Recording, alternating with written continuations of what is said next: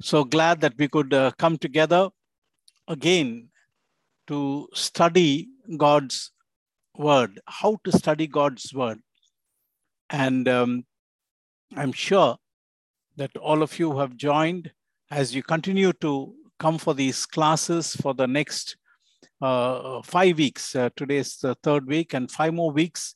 I will tell you, if you put this into practice little by little, even little you put into practice, you will really enjoy to study and discover God's word. So let's now look to God in prayer that God will speak to us, teach us from his word and through the power of the Holy Spirit. Father, we thank you for this beautiful evening. We have gathered here to study together, to discover how we can study your word. Lord, you've written your word in very simple words because we are simple people. We are fallen people. Our wisdom is limited. Our understanding is limited, but your understanding is infinite. And you wanted to teach us your word. Father, give us the spirit of wisdom and revelation that we may know you better through your precious word. Be with me, hide me behind the cross. As I teach, help me to discover and learn new things, and bless us together to learn so that our lives will be transformed through your word. In the name of Jesus, we pray. Amen. Praise the Lord. We're so glad that we could come back again. I just want to run through the last week's notes or the teaching.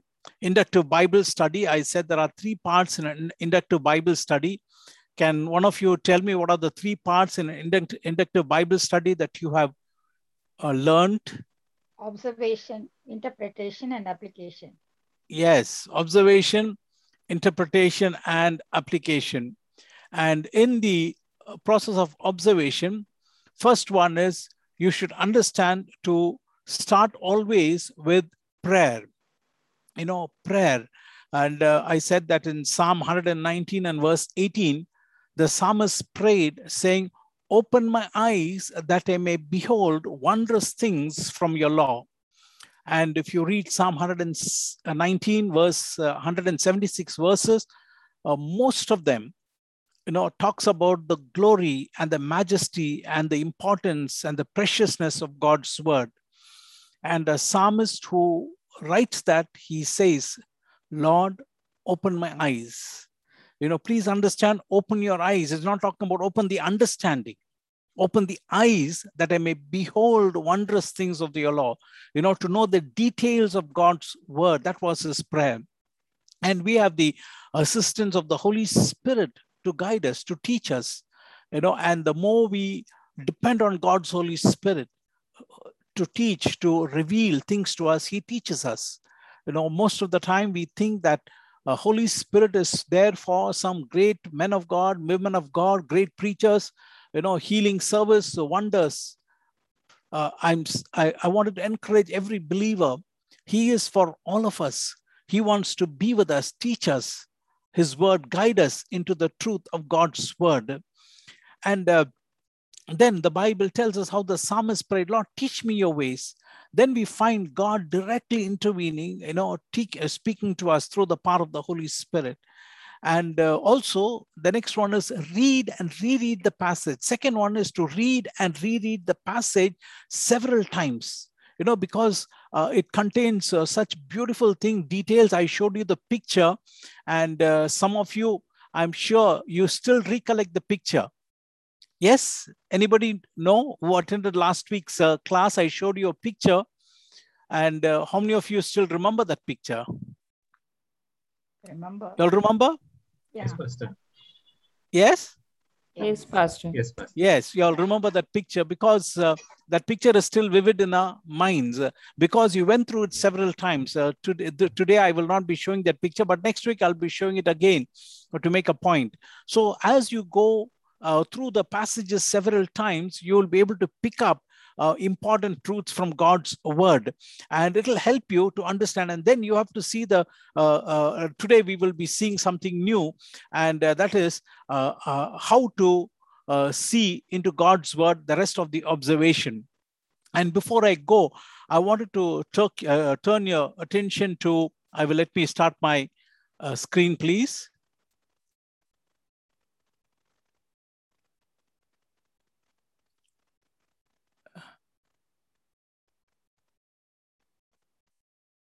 Sorry.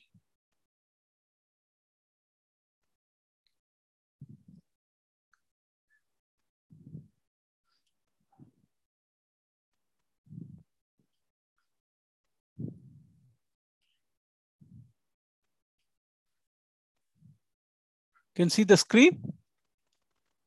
Yes, Pastor. But I'm not How able to study the Bible. Okay, you can see the screen. Okay, thank you. How to study the Bible. Now, the next one that I wanted to share with you is the scripture.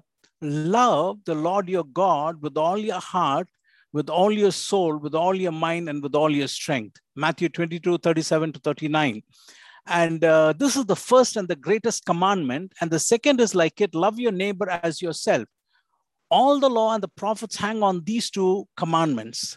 Now, I wanted to ask you to use that power of observation. Can you go through this on the screen, which is on the screen several times, slowly, prayerfully, and tell me what is the thing that you observe? What is the main point, Jesus was trying to explain?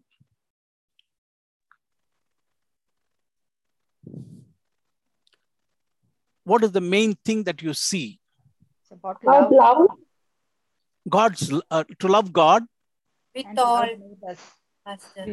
Everything becomes upon your. Okay, love the Lord your God with all your heart, with all you find that your is repeated several times. Good observation. And then? It's all about these two commandments, because it says the law and the prophets hang on these. So the whole Bible is about that. Okay, and how does he say this? He says all the law and the prophets hang on these two commandments. On what basis he says it? From the passage.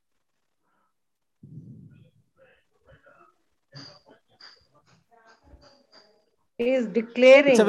Pardon me? Jesus is declaring. He's declaring. Okay.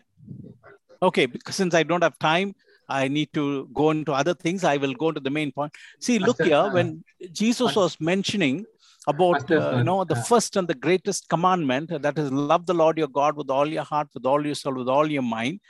And then he goes on to give the second commandment. Love your neighbor as yourself. Okay. And when we read this two commandments, it is like, number one, love the Lord your God with all your heart, with all your soul, with all your mind. And then the second, love thy neighbor as yourself. That's how we read it, right? Many times, loving God, loving. But it is not first commandment and second commandment. If you look at it very carefully, it says, and the second is like it. Can you see? Loving God and loving our neighbor as yourself. Can you see the thing? Yes? Yes, Pastor. Loving God and then loving. You can even put, just to respond, you can just put your hand or something so that I know, or just, put a thumbs up. I will know that you're following. Loving God, and then he says, love your neighbor as yourself. And the second is here, like it. It's on the same plane. Thank you, Stuti. That's why many times in the epistle of John, 1 John, 2 John, 3 John, when you read especially the 1 John, it talks about love. How can you love? How can you say you love God when you cannot love your neighbor whom you have seen? How can you love God who has not seen when you cannot love your neighbor whom you have seen? So the second is like, so when you carefully take time, every word in the Bible, what we generally do is we go to that first, Jesus declared, love the Lord your God. That's the first and the greatest commandment. And then the second, love your neighbor as yourself. And the second, but we miss out, what we miss out is like it. You understand? So every word in the Bible, every word that is written is very precious. It is conveying a very, very important meaning and wonderful. It's nothing deep in this. It's a simple letter, a simple sentence. It's there on the screen. The only difference that made is we go into the detail of looking into the word, the scripture, every scripture. So that is the power of observation. When you begin to observe the scriptures carefully, one by one line after the other, one word after the other, go through it again and again, you will be able to pick out lots of important information and truth. And as you observe carefully, you will be able to interpret the scripture properly. Always look for simple, straightforward meaning of the language first. Okay, there's nothing complicated in the scriptures in the Bible. So just simple English, simple Tamil, or your mother tongue, whichever, Kannada or Hindi, whatever, in simple grammatical way, God's word is written. Just only thing that you need is the observing power. If you can tune it, nothing like that. And identify the type of literature, what type of a literature it is. Is it prose? Is it teaching? Is it a doctrine?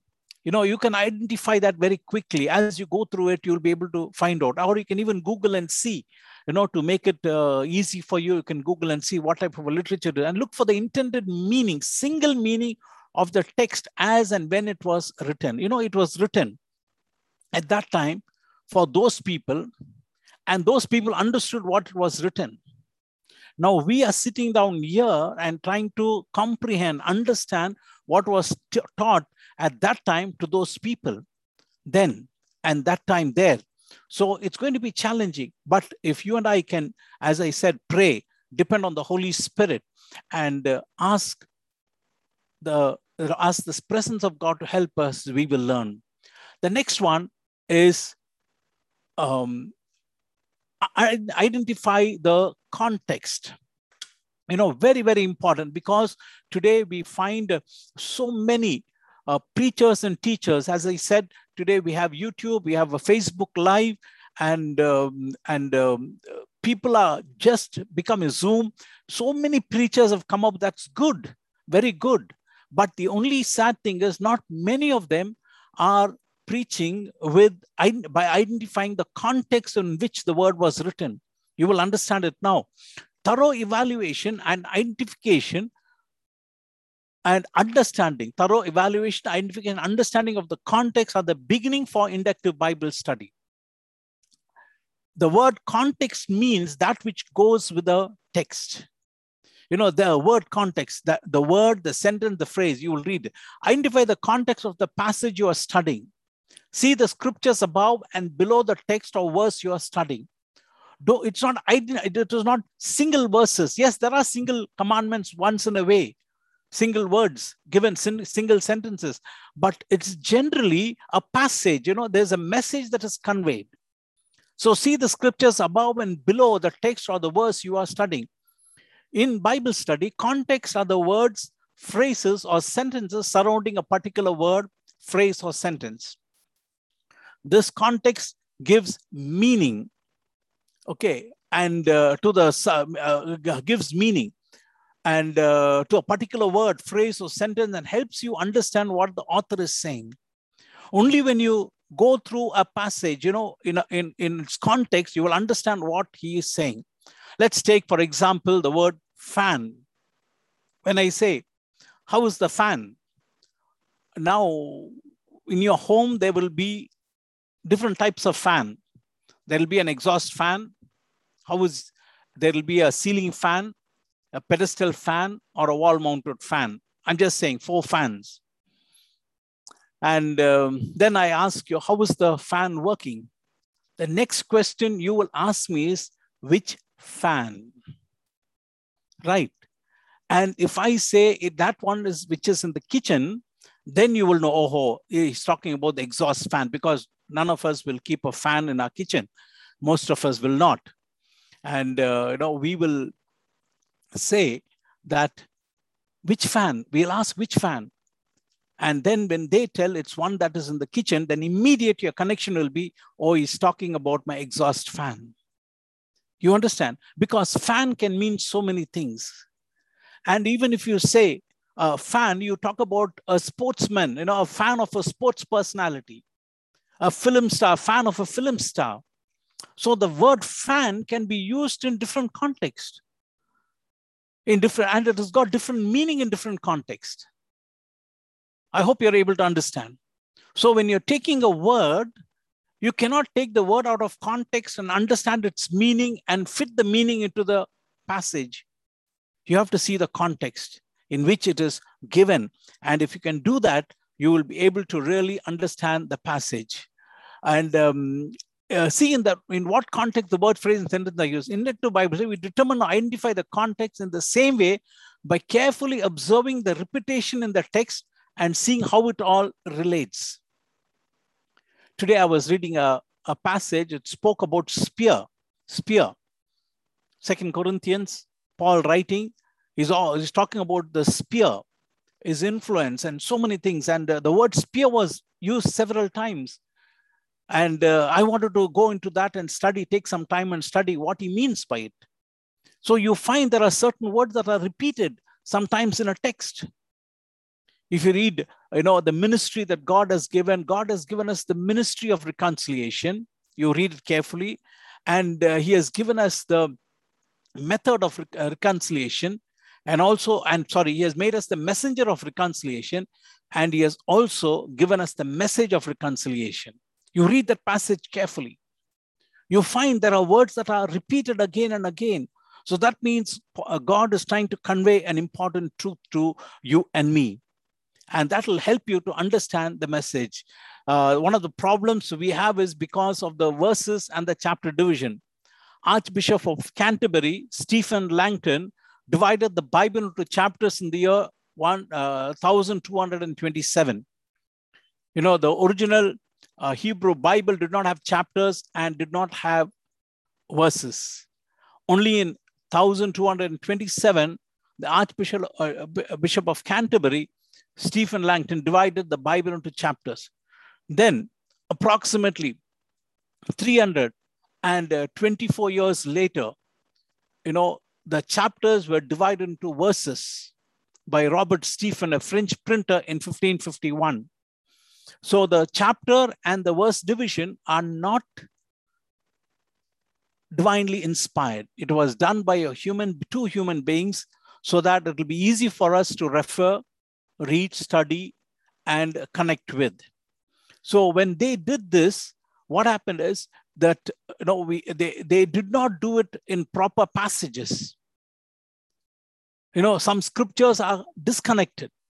And because it is disconnected, we are not able to follow. But if you can carefully look into that and observe the passage, especially, old King James Version is all single isolated verses.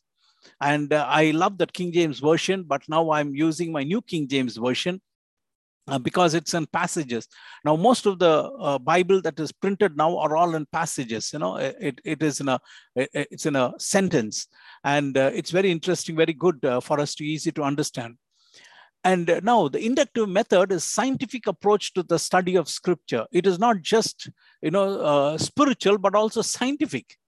It begins with what you see, like how you do in science. I told you about the chemistry practicals, how you can observe the color changes and other things. Here, it begins with what you see.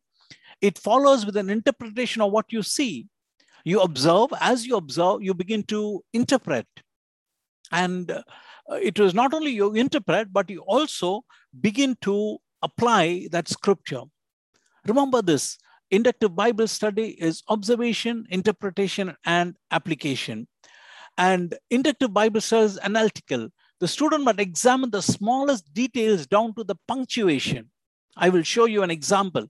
Okay, how to smaller details down to the punctuation. Even the punctuation marks, full stop, comma, hyphen, semicolon, full colon, everything has got, it's not divinely inspired, but it has got, importance for us to understand the passage. So you and I have to observe these smallest details, because the structure of the literature becomes of paramount importance, because these punctuation marks form the structure of the passage. And when you see the structure of a passage in the Bible, it helps you to understand. And we must lean where paragraphs, sentences, and topics begin and end. We must lean, we must begin to look into that. We must see what it means and see how the paragraph starts and how the paragraph ends. If you read Psalm 67, we will see that one day. Psalm 67, it is very interesting. It starts with praise the Lord, it ends with praise the Lord. Like that, you have to observe how the paragraph starts, or how the sentences or the topics begin and end. An inductive method is recreative. This implies a rediscovery of what the author is intended to say. Please understand, the author, when he wrote, he had a message in his mind writing to the people at that time. So when you begin to do your inductive Bible study, careful observation, you will be able to rediscover, or recreate the intended meaning the author was writing, realizing what the authors meant for the people to understand when hearing it for the first time. And you will realize, okay, this is what he meant to them at that time. And that will really help you. I wanted to go into some passages. It's quite interesting. 1 Peter chapter 3, verse 1 and verse 7. It says, wives in the same way. Okay. And then it says, husbands in the same way. Wives in the same way, husbands in the same way. If you have your Bible, you can turn your Bible to 1 Peter chapter 3, verse 1 and verse 7. You need not have to read the full passage. And it's important to understand when he says, in the same way, what should be your question when they say in the same way?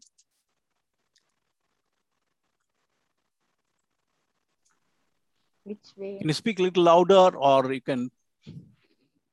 Wives in the same way, husbands in the same. 7th verse starts with husbands in the same way, or wives, therefore wives, therefore husbands. These are all how the sentence starts. Different translation or different way of doing it. Wives in the same way, or likewise, wives likewise, husbands likewise. What does it mean?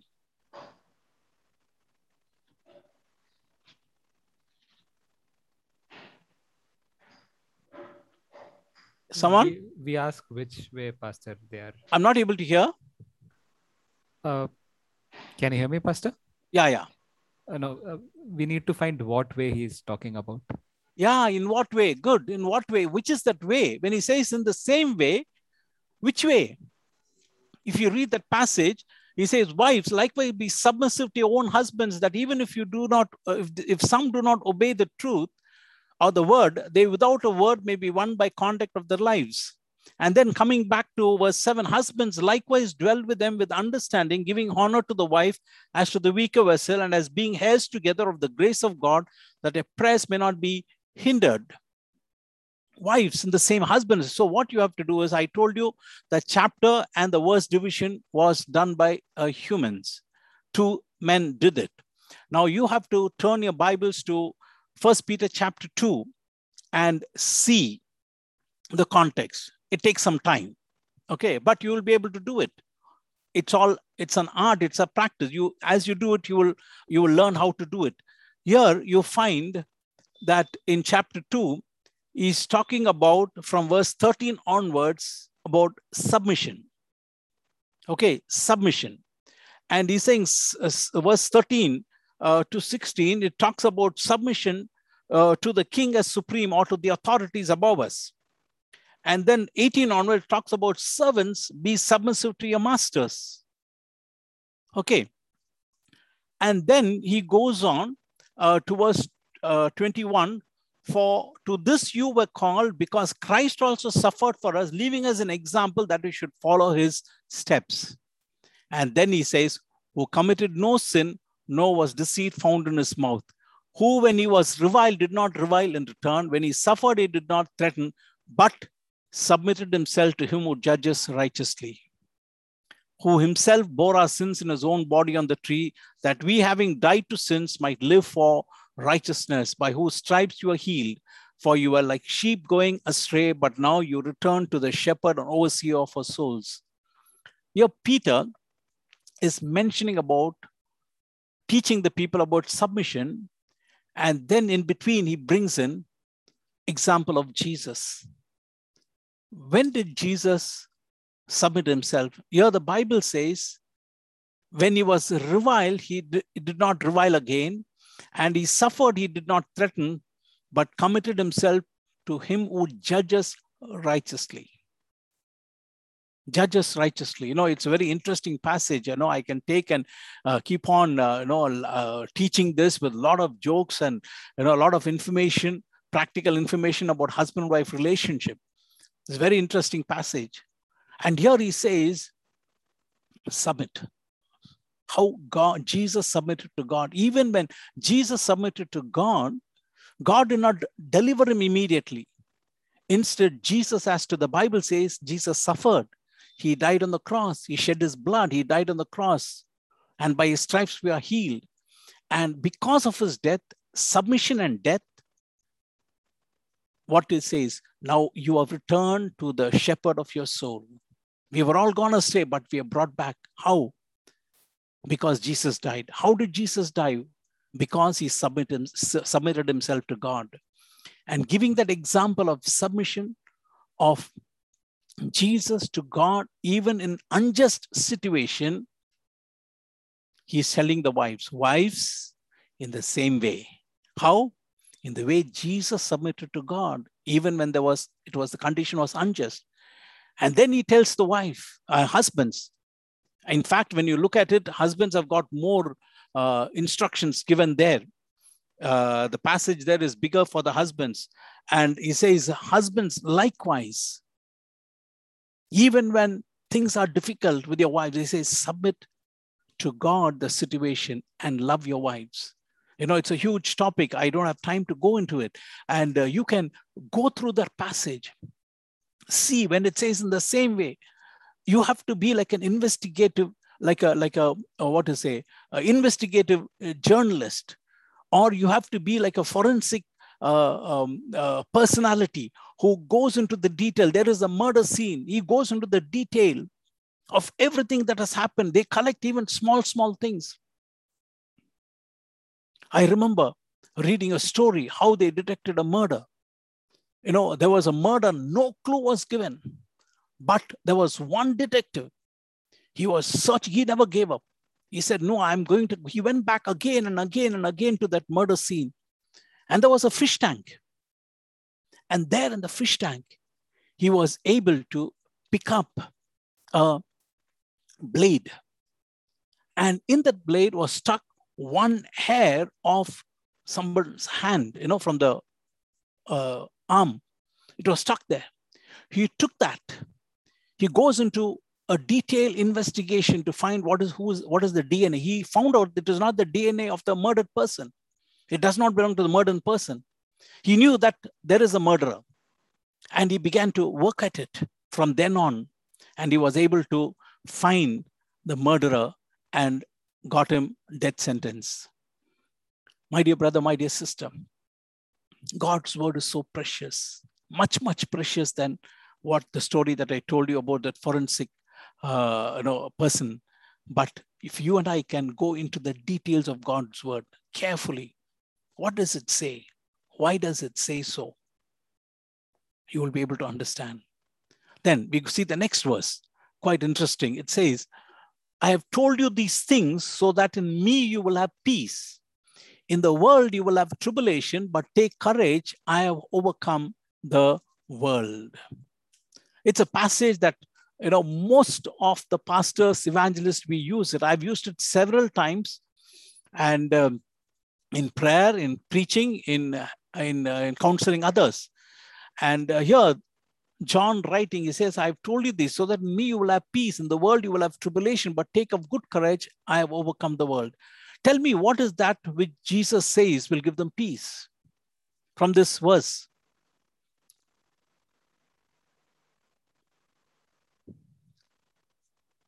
Good, just give a guess.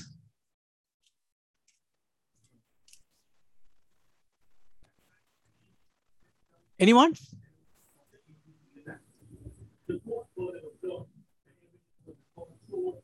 It's a simple verse. Have you read this verse before?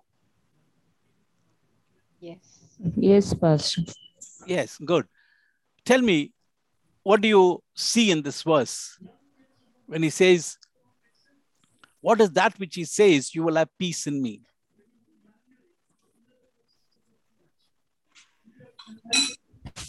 It's the work of the Holy Spirit. Work of the Holy Spirit. Yes. These things. For a what? Can you loudly, please? I don't know why I'm not able to. Oh, I understand why. I have my headphone covering my ears. Tell me. These things, Pastor. Yeah, these things. Which are these things? Back.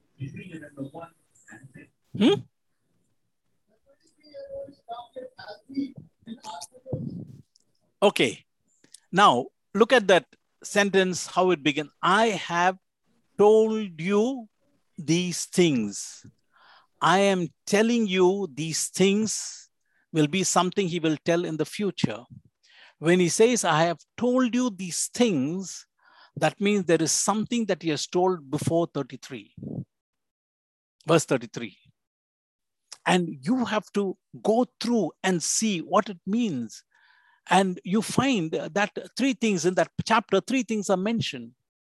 One is it talks about the name of Jesus. Then he talks about the Holy Spirit. And then in verse 32, he gives, indeed the hour is coming, yes, and has now come that you will be scattered each to his own and will leave me alone. Yet I'm not alone because the Father is with me. The disciples were troubled. Jesus was going to die.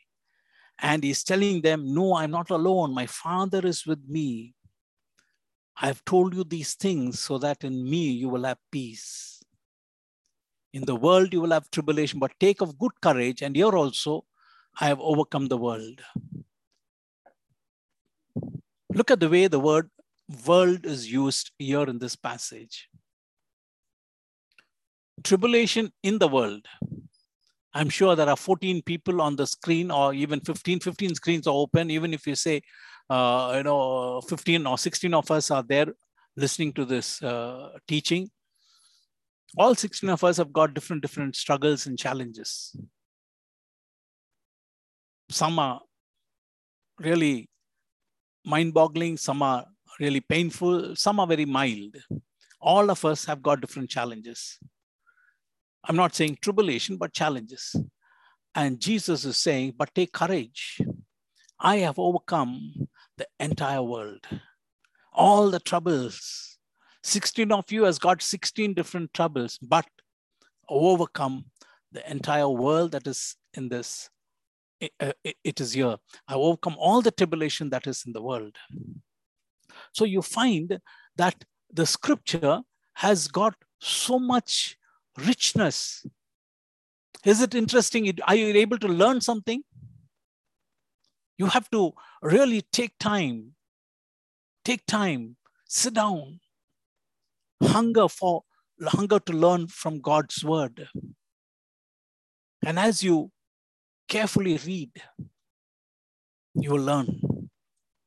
Next one is, I wanted to give you another very interesting scripture. No weapon that is formed against you shall prosper, and every tongue that shall rise up against you in judgment you shall condemn. This is the heritage of the servants of the Lord, and the righteousness is from me, says the Lord. Now, why does he say, no weapon that is formed against you shall prosper? You can see your Bibles, please. I'm going to give you a clue. no weapon that is formed against you shall prosper.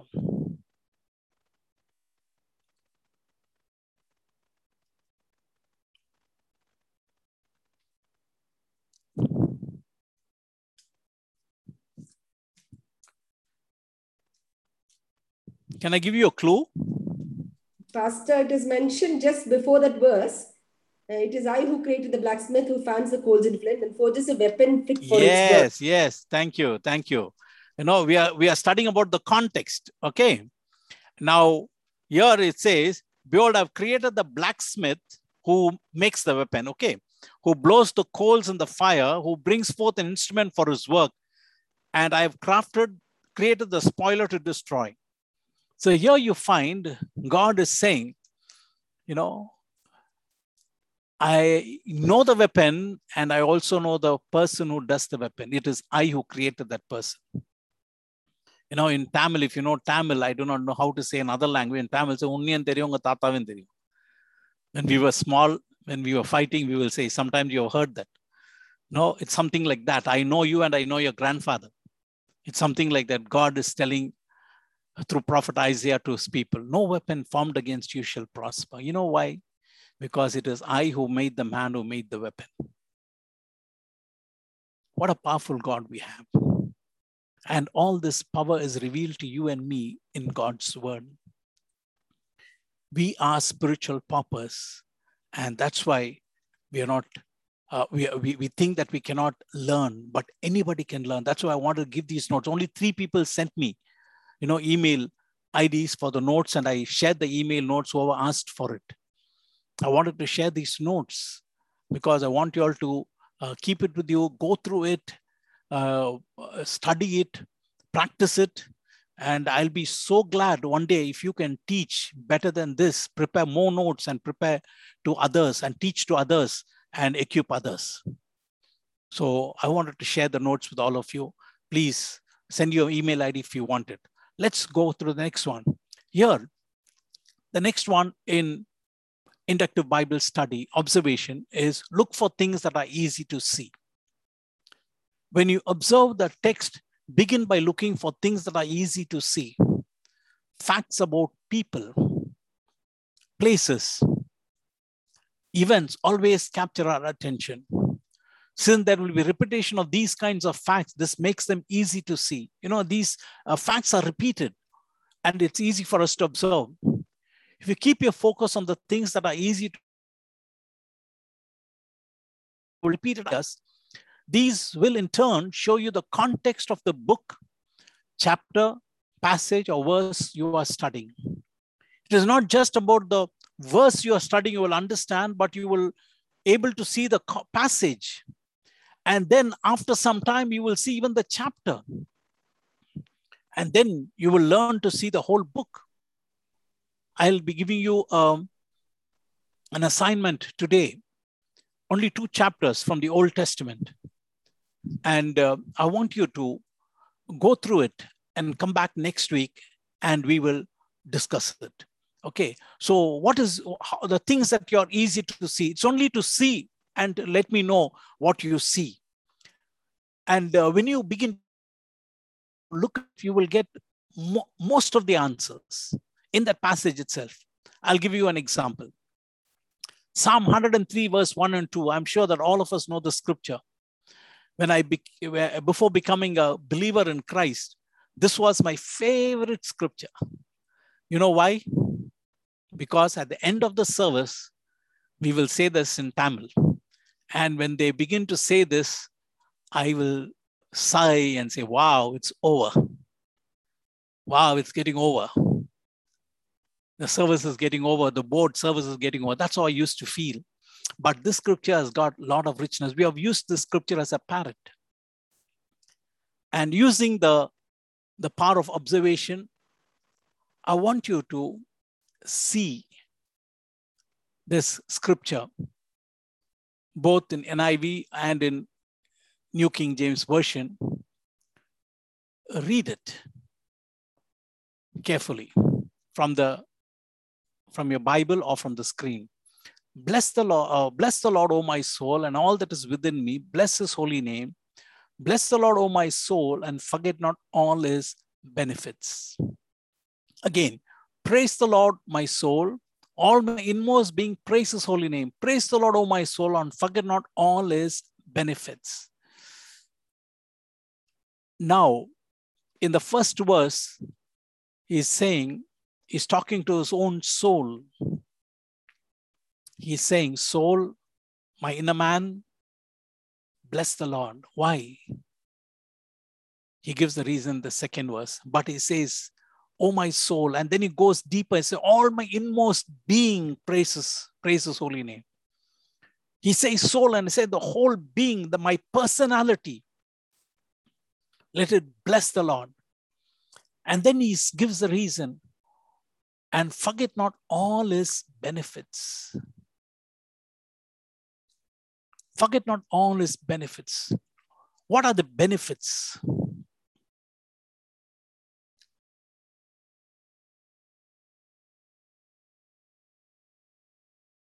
What are the benefits this psalmist is mentioning?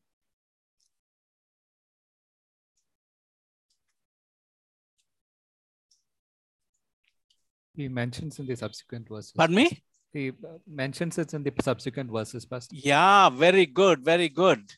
Thank you, Rosh. See, he mentioned those benefits in the subsequent verses. Now you look at this benefits here, and what is that? It's full column is there, and here you find an hyphen. That means it's connected. I told you the punctuation marks are important in the Bible. You can learn a lot by observing those punctuation marks. And when he puts that, there is a meaning after this. There is something which is connected to these verse 2. And what are the things he mentions? He says, who forgives all your iniquities, who heals all your diseases. The benefit that you have received, I have received, a believer receives, is the forgiveness of all our sins, all our iniquities. He heals all our diseases, all that is connected with our sins. The Bible says God heals, who redeemed your life from destruction. Many times God has redeemed our life from destruction. Who crowns you with loving kindness and tender mercies, who satisfies your mouth with good things so that your youth is renewed like the eagles. And then in 6, the Lord executes righteousness and justice for all who are oppressed. These are the benefits the psalmist is saying is available for God's people. And he says, bless the Lord, O my soul, all my inmost being. From henceforth, whenever we use these scriptures in our services, at the end of the services, let it not be sentences like parrot, but with meaning. Lord, I want my inmost being to praise you because you have forgiven my sins, healed my sicknesses, and done so many wonderful things for me, my family. I want to bless you. I want to glorify you. I want to thank you, Lord. The next verse in Psalm 56, you find something very interesting. Here he says, if you read Psalm 56, you'll understand, when I'm afraid, I put my trust in you. In God whose word I praise, in God I trust, and I'm not afraid. What can mere mortals do to me? And if I ask you the question, why is the psalmist afraid? What will be your answer? Because of the attack that he's facing, Pastor. The slanderers pursue me all day long. Many attacks. Yeah. Very good. Thank you, Sunita.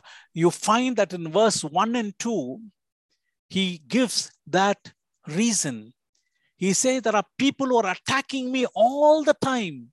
They are out to destroy me. Be merciful to me, O God, for man would swallow me up. Fighting all day long, he oppresses me.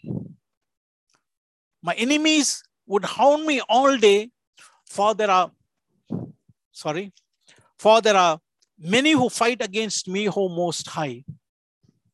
Here you find that he is saying, Lord, because of this, I'm afraid. And then he says, I put my trust in you. And then he uses something else in verse 4. In God, whose word I praise. In God, I trust. He says, the word of God is giving me that faith. And I'm trusting you, Lord. Because I'm trusting you, I'm not going to be afraid. Please see, one side is saying, when I'm afraid, I will put all my trust in you. But because I put my trust in you, I'm not going to be afraid. I'm not going to be afraid.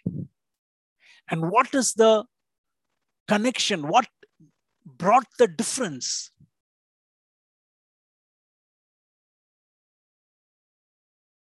He says, I'm afraid, but I trust you. And then he says, I trust you. Because I trust you, I'm not going to be afraid. The difference that came is the word I praise. You find the cycle. When I'm afraid, I'm going to trust you. Because I trust you, I'm not going to be afraid. And read that psalm, wonderful psalm. I've used this psalm many times. I've given the psalm to many people who have gone through surgeries and other types of fearful situations. Even when I've done some mistake, I said, Lord, I'm afraid because I've said this, I have done this. But I put my trust in your love, in your forgiveness, in your mercy, in your kindness. Help me. There are times when I will not be able to sleep because of some kind of anxiety and fear of facing tomorrow or the future of some decision that I have to make or something that I have to do. When it overwhelms me, I say, Lord, I trust you. Lord, I trust you. I want you to help me. I trust in your love. I trust in your power. I trust in your goodness. And as I keep saying that, I would go into a deep and wonderful sleep. My dear brother, my dear sister, Scripture is there for you and me to learn to know God. And next one I wanted to go through is a lovely passage from Matthew 4, 23 to 25. Here he says, Jesus went throughout Galilee, teaching in their synagogues and preaching the gospel of the kingdom and healing every disease and sickness among the people. News about him spread all over Syria, and people brought to him all who were ill with various diseases, those suffering severe pain, the demon possessed, those having seizures, and the paralyzed, and he healed them. Large crowds from Galilee, the Decapolis, Jerusalem, Judea, and the region across the Jordan followed him. And I told you, we have to see for things that are easy to see. That is what the point we are seeing now. Look for things that are easy to see. Places are very important in the Bible. You will appreciate the richness of the scripture when you begin to see these places in a map. Go through this map. People, Jesus is somewhere. And the Bibles, if you read that scripture, you find that people who are coming from Galilee, following him, Decapolis, Judea, and also Jerusalem. Okay, Jerusalem. So you find that from all these places, people began to follow. There is also a scripture which says from Syria. Okay, from Syria too, people began to follow Jesus. They received so much of blessing, and even from Syria, people began to follow. You know where is Syria?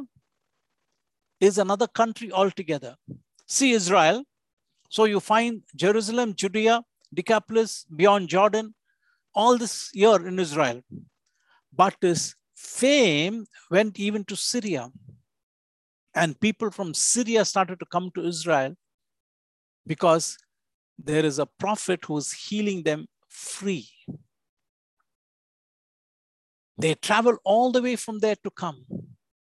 Imagine, when I began to meditate on this scripture, I began to really appreciate, without phone, SMS, WhatsApp, internet, television, camera, the word spread so fast. And people began to come from all over to be with Jesus, to learn and to be touched and to be healed by him. My dear brother, my dear sister, when you are going into studying God's word, he is the King of Kings and the Lord of Lords. He wants to convey to us his heart, his love, his message. And not only that, he wants us to look into his word and connect with him and appreciate him and glorify him. This is what looking at a map can help us. Even the journey of Israel from Egypt to the promised land, when you're reading the Exodus, Numbers, and Deuteronomy, keep a map open in your laptop or in your mobile or in your computer and try to follow the place. How interesting it is. How God led them. What are the things that happened where? These will help you to get the information from the Bible, which will help you to interpret properly. Interpret properly. Now, I wanted you to go into the next slide. Here you find, deal with the text objectively. I'll be repeating this later because we don't have much time, so much to be told about this. Deal with the text objectively. That means let the text speak for itself. We should not impose meaning to a text. Do not try to get what you want, but allow the Holy Spirit to speak to you what God wants. There are times people go into the scripture to get what they want. We are humans. We want God to give us what he wants. Let God speak to us what he wants to speak. We are his slave. We are here to take his commands. And we go there and say, Lord, you minister to me, speak to me. God loves to personally talk to his children and wants to supply all the inner spiritual needs of his children. The first and the foremost, please understand, is the spiritual needs, the inner spiritual needs which God wants to give it to us, meet it, build us. And he will primarily have a message for you and also sometimes for others. It's something you and I can learn. It's a message for us first and foremost. Sometimes through us, there may be a message for others. Most of the time, it is for us personally. Interpreting parables, doctrines out of parable. There are people who read the scriptures, read the parables, and they try to get meaning what they want. Whatever meaning they want, they read it. They have their own subjective way of interpreting parables. Parables are true to life story, short story that is designed to teach a truth or to answer a certain question. In Jesus' teaching, there was an additional purpose. He wanted to obscure the truth from the unresponsive, at the same time making it plain to the responsive. There are two types of people who wanted to respond to what Jesus was saying, the others who are trying to find fault with him. They didn't want to respond. So Jesus spoke to them in parables. So the people who were responding to him, they were able to understand the parables. But the others did not understand. Now, parable of the Good Samaritan. The main thing is, it's not the story of a person who took care of somebody who was wounded on the street, how we should take care of somebody. No. The main reason of that parable, if you read it carefully, the question that was asked was, who is my neighbor. And then Jesus tells the parable. So when you begin to read this part of scripture, parables or any part of scripture, see what is the message that's been conveyed to us. Let's not be subjective. Let's be objective. Go openly. Say, Lord, you speak. You're God. I'm a small child. I want you to teach me. There are some people who seek God's will through scriptures. Good, let God speak. But there are people who open the scriptures, keep a finger and say what God is speaking. I remember when I was small, I used to see a man sitting and, with a parrot doing that work. Many of us try to use Bible like a parrot. You and I have to read in a very systematic, orderly way. Be objective. Lord, you speak what you want. There are people who look for answers, what they want from the scripture, to do what they feel in their heart to do. There was a man. I'll tell the story and then I will close and then we will go again into this next time. There was a man who was young and was a very good preacher, and his parents were waiting to get him married. So they told him, we want to get you married.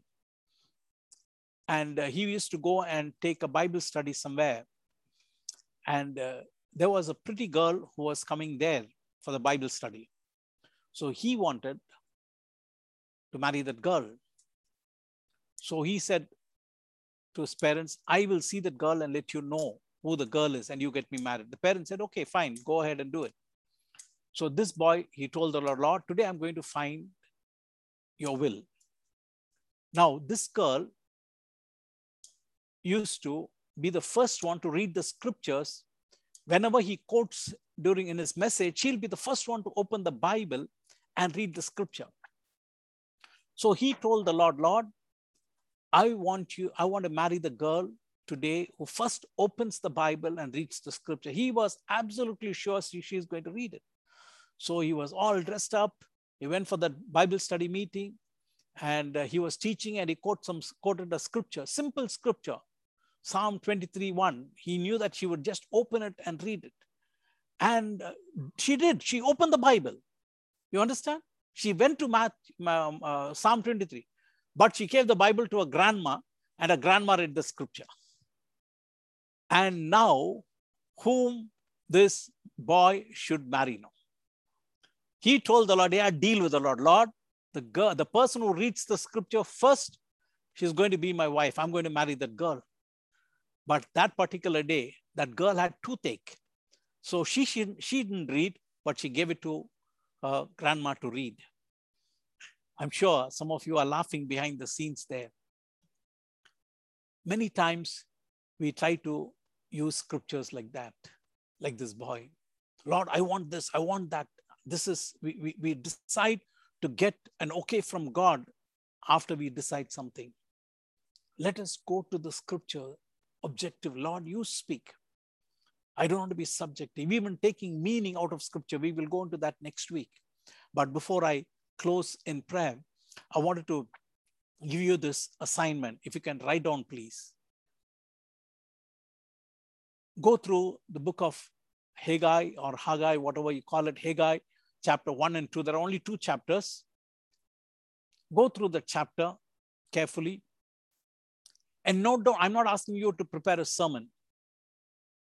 Just note down these information in that passage. First one is, see the date. The dates there are all Hebrew dates. Jewish calendar dates, it's fine. But if it says 5th month, first day of the 5th month, that means it's 1st May for us. So you can put it as 1st May, no problem. So you put the dates, okay? And the script and the verses that the dates are mentioned. And tell me, what is the condition of the people then? You can find that. I give you a clue, you can find that in chapter 1. The third one is why they were in such a condition. Why they were in such a condition. And the fourth one is God says, from this day I will bless you, in that scripture. Why does he say so? Why does he say so? Four things. The date. What was the condition of the people then? Why they were in such a condition? And finally, there is a promise given. From this day I will bless you. Why was this promise given to them? Do you know that? Did you note down these four questions? Did you note down these four questions? Yes, Yes. Pastor. Yes, Pastor. Okay. It's very simple. I don't want you to prepare a sermon and all. With just one line or two line answers. I think one line or just a little bit of study. But only thing is I want you to go through it carefully. And if you can even find the date, it's fine. If you can find the date of writing, it'll be good. Okay. The date of writing that passage of that chapter, you can find that in a study Bible or in a Google and see, and you can write it. Okay, before I close, Sister Preeti Mala, if you can send that email ID to my mail ID, please. premkumargeorge123@gmail.com. Sure, Pastor. Okay, please. premkumargeorge123@gmail.com. Okay, sure, Okay, Pastor. please, sorry. I will be able to do that. Now, you find... Yeah, got it. Thank you. You find these questions are there. You find the answers, write down and keep it with you in your notebook, and it'll help you. You'll find it so interesting. The through chapters, how much of message it's conveying to you and to me. Okay. Thank you. Any questions, please? You have any questions?